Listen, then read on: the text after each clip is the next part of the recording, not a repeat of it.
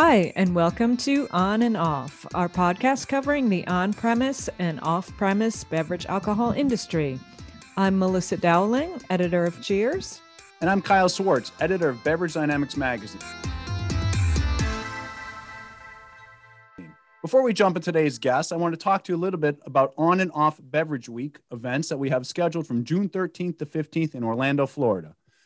This includes our annual Beverage Alcohol Retailers Conference, which our guest was the keynote speaker of last year, put on by Beverage Dynamics magazine from June 13th to 15th. BARC, as we call it, is the only off-premise retailer event in the industry. It's for independent retailers, large and small, with 3 days of high-level education and valuable networking. Beverage Week also includes our Cheers Beverage Summit, June 13th to 15th, put on by Cheers magazine.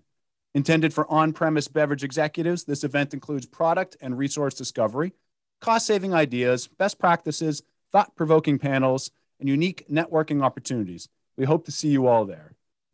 Getting into our podcast today, we're going to be talking some more about improving diversity and inclusion in the alcohol industry. And our guest is TJ Douglas, founder and CEO of the Urban Grape Wine Store in Boston. That's right. TJ and his wife Hadley founded the Urban Grape in 2010.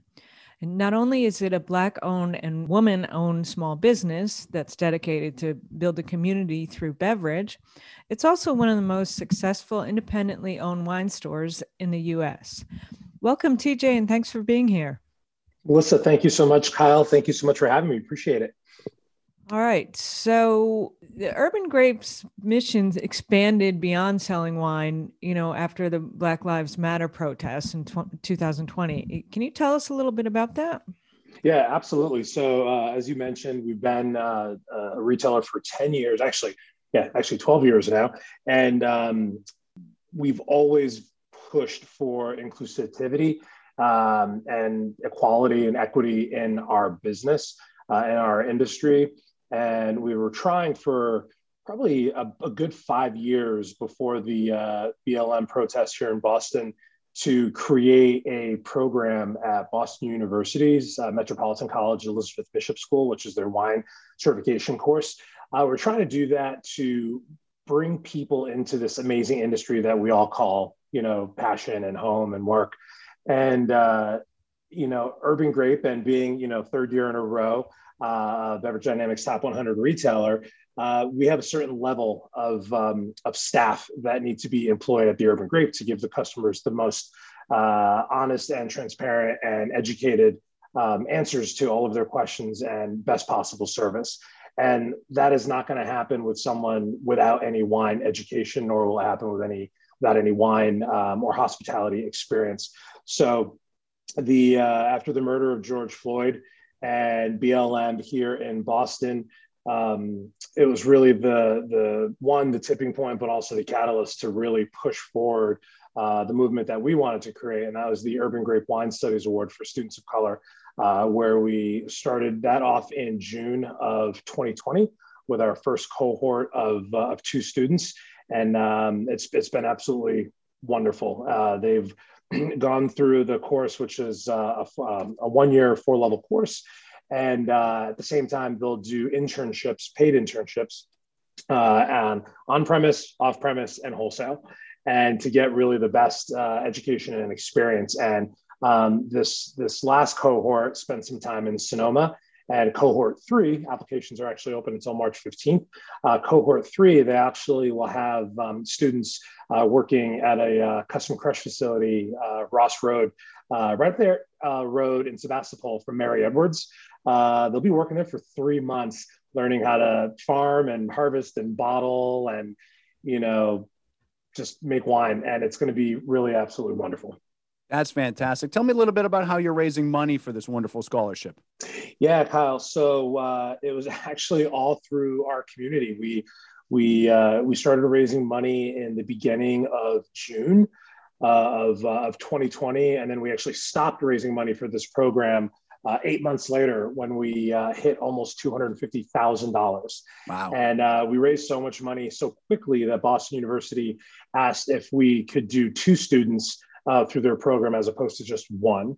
Yeah, it's been great, but we purposely did not have any corporate asks. We wanted to save the corporate ask for when we turn this into a foundation and bring this on a national level. But the donations, it was all from our community. And when I speak of our community, I mean, maybe it was some customers, maybe it was some people that don't even shop with us that felt that their dollars would be appreciated and well used, or it could even be from some of our vendors and some of our our B2B partners. And some donations were $5, some were $5,000. And it was just absolutely awesome. And I'm so proud of us and this program, but also of Boston University. It was the quickest path to endowment in Boston University's history as an institution. Really? Yeah, they created this endowment so quickly. They created the path to actually make a donation, right? But also it was the fastest turnaround to approval from the board of trustees to even have this created. So, that just speaks volume to Boston University understanding the need for this. Absolutely. And that's fantastic. And we probably also mentioned, I don't know if we said early on, this is the second part of a 2-part podcast series on improving diversity and inclusivity in alcohol. Part 1, we spoke with Jamal Robinson of the New England Brewing Company in Connecticut, who also set up a scholarship, his through Sacred Heart University in Connecticut. And it was the exact same thing. As soon as he proposed the scholarship, they put it together, instantaneously. Like you said, that really speaks to, I think, the higher institutions understanding the need for this. Absolutely. So you come from the hospitality side of the wine industry. Can you tell us a little bit about your experience there in regard to diversity or maybe lack thereof? Yeah, it was a little bit one-sided growing up in Vermont, just due to diversity in the actual state of residence. But I started off as a 14-year-old dishwasher. Did a couple years at McDonald's. Everyone should work in fast food, where Absolutely. You can point to menus with pictures on it and make people smile. And then I got into a bar and learned how to be like a busboy and a bar back, and then eventually a bartender. And I moved to Boston. I'm 43 now. I moved to Boston when I was 21, I think, in 2000. And that's where I thought it would actually be diverse. Where I would see more people like me, and it really wasn't, unless you were, in the back of the house and you had brown skin and spoke a different, and English was not your first language, or even your second language. That's where the diversity was. It was really just in the back, but it was more segregation as opposed to diversity. And so, when I moved to Boston, I was always in the front of the house, whether it was being a doorman or a server or a trainer or a bartender or a general manager. I always wanted to, make our staff more diverse in terms of age, of sexual orientation, of race, of gender. And I was able to do all of that really except for race, and it's really hard to hire more Black and brown people when they're not applying, right? Mm-hmm. When they don't know that a position available could be for them. Why? Because they don't see anyone that looks like them, right? Because everyone that looks like them is in the back of the house, in front of a dishwasher or a hot stove, behind a closed door, right? And so it was really until I got to open up the Urban Grape in 2010, where we actually had full control of who we hired. But even at that point, for a while, I was the only person of color in my own company. And it was because brown and Black people weren't in the wine industry, in 2010. And, they are, and I'm talking, speaking specifically of the Boston area, here in Boston, we really try to make an effort. And that's the point of the program. It comes from a place of, okay, well, if we can use our platform and create an opportunity to educate people, give people practical work experience, and then give them access to like C-level mentorship, then what's that going to do? That's going to increase the pool for the workforce, right? So it's going to be a generation, I say a generation, like a work generation might be a couple years from now, but in a couple years, restaurants, wholesalers, retailers, wineries, wineries here on the East Coast will be able to have access to more brown and black applicants. And that's what this program is about. It started immediately, but it was years in the making, and it's not an overnight fix. I am proud to say that our first two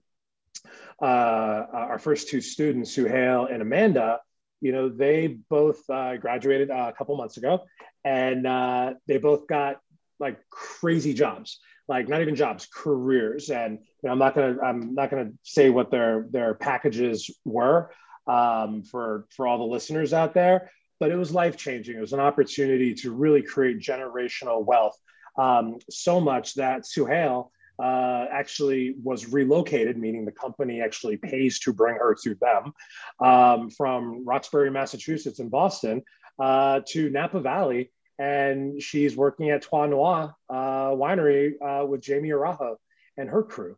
Like, that is insane, but that's what this program is about. And now when someone goes to a tasting room or receives a newsletter or goes onto IG, they're going to see one more brown or black face that they have not seen before. And eventually, Melissa, this is just going to be organic, right? This is just going to happen because there'll be more of us to hire, because more of us will see people like us in the industries that we previously didn't know existed.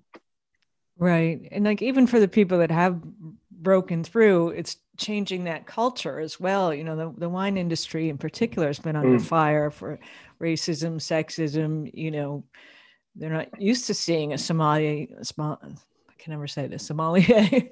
of color at a restaurant. Yeah. Can you send the wine director over at the tasting room, So and 10, 15 years ago, they wouldn't see a wine director or a som in a skirt.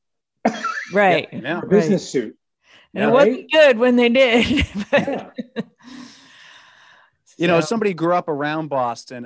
When you say the career path of Roxbury to Napa, I mean, that honestly gives me chills. How many people can say they've had a career path that goes from Roxbury to Napa?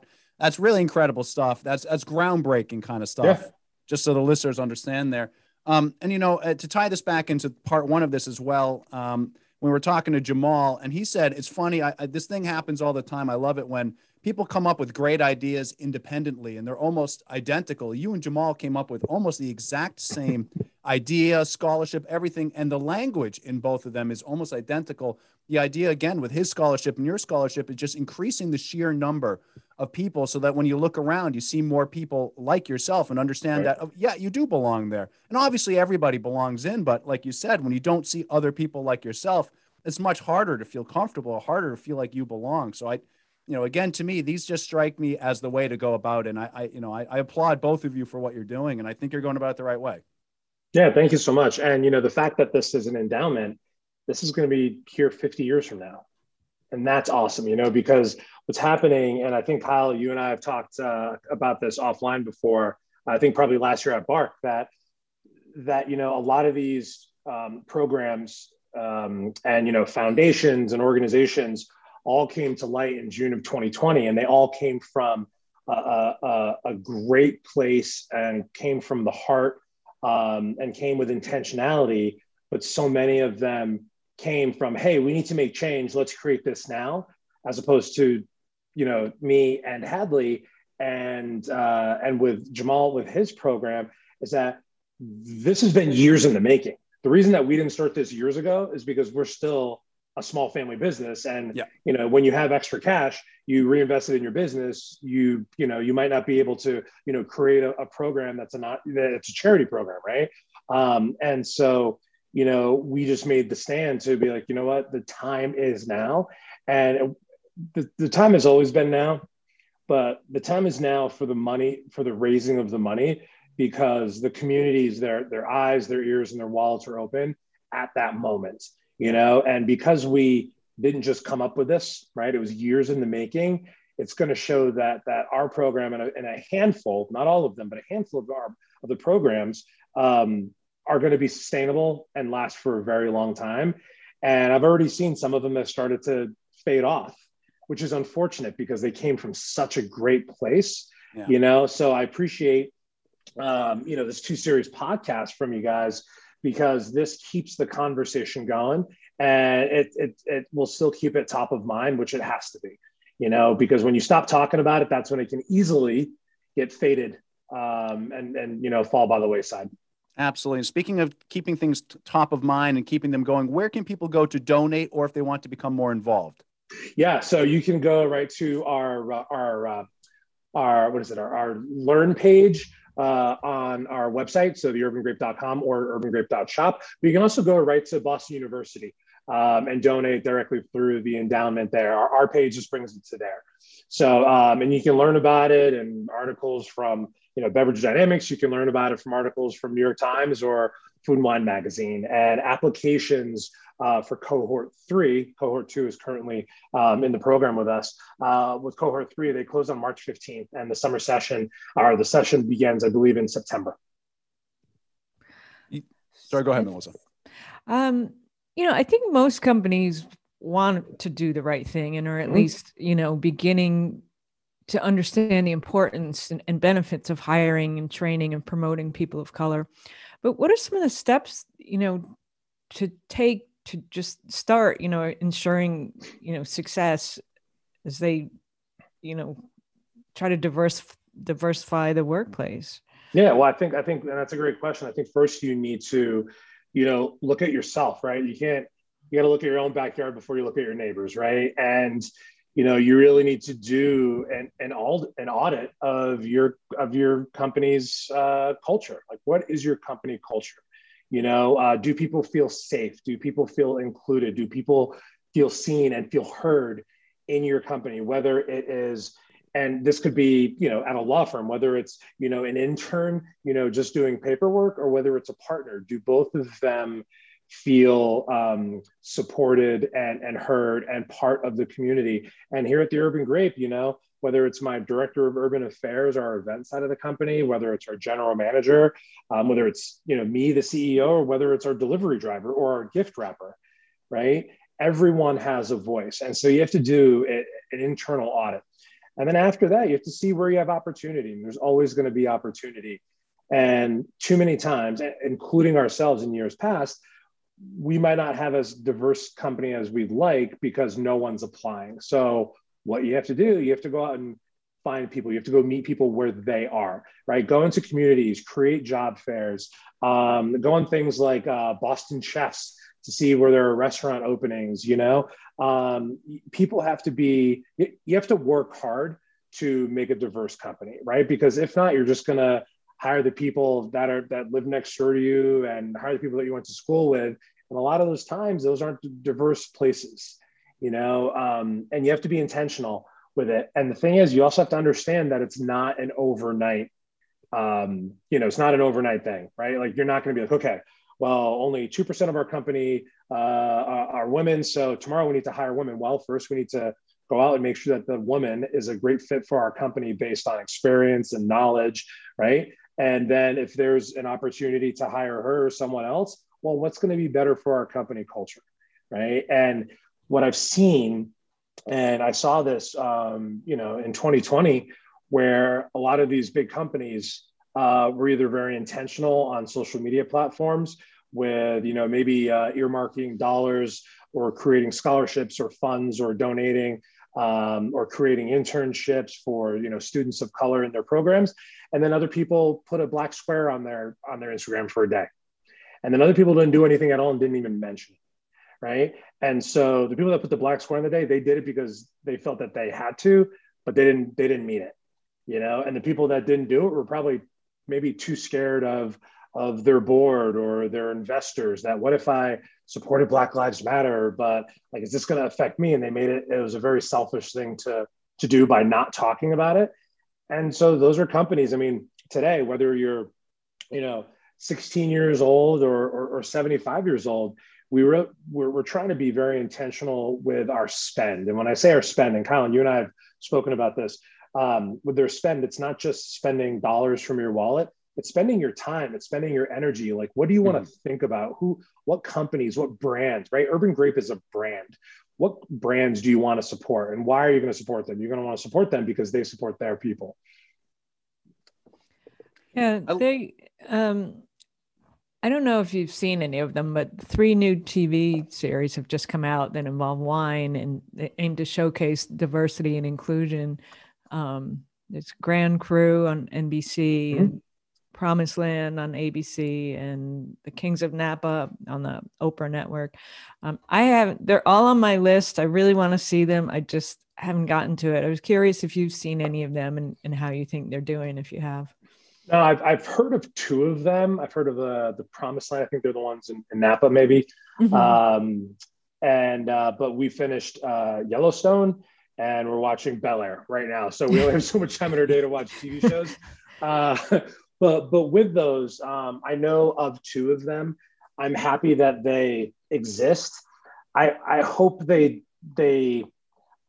bring some truth and some transparency to the to the industry. I hope it's just not bottles of Clos d'Aval or Josh positioned just right so that the company sells more wine, right? Because that's what happened. I mean, what was that movie or the TV show back in the day?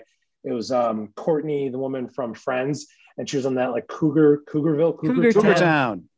Town, right? And I think that put maybe like Clos d'Aval on the map.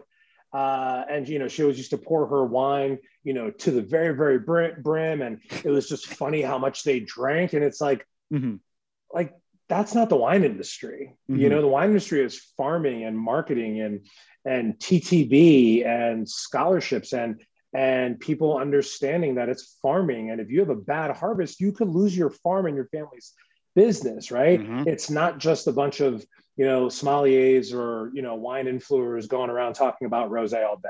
And so I hope that that's what those shows aren't showing. I hope they're talking about the realities of entrepreneurs, tradespeople, farmers, salespeople, marketing people, and the ins and outs. And for our job in the hospitality is to let that guest or that customer come sit in at your table or shop in your store and feel comfortable and feel welcomed and feel that their time and their dollar is going to be well spent and appreciated there.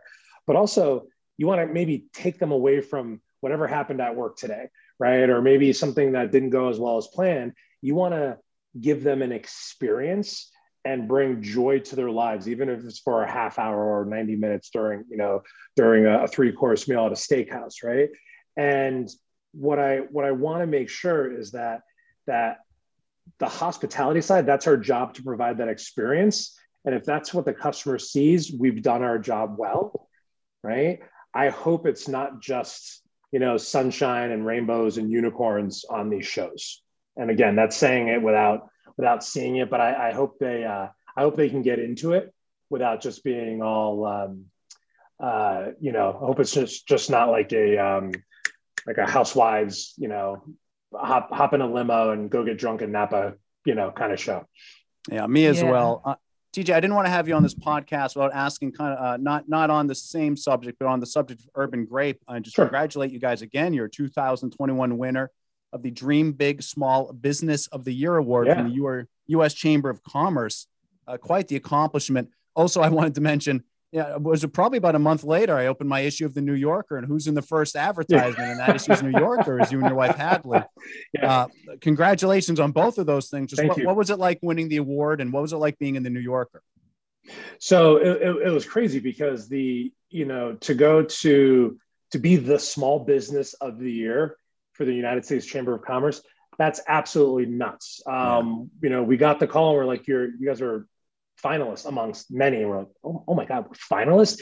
And what's great, Kyle, and I appreciate you asking this question.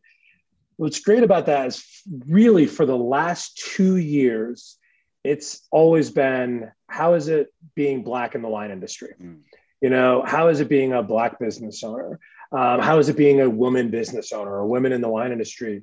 This was just like, congratulations. You guys are amazing business people, right? You guys have a great company culture. You have great books, you have great profits, right? And you do big things for your community. And it was just great to just get back to just being a great, business as opposed to great being a Black business, right? Because to me, that's like an asterisk award. You know what I'm saying? like a great, woman sommelier. Well, how about just being a great woman sommelier, or Exactly. a great,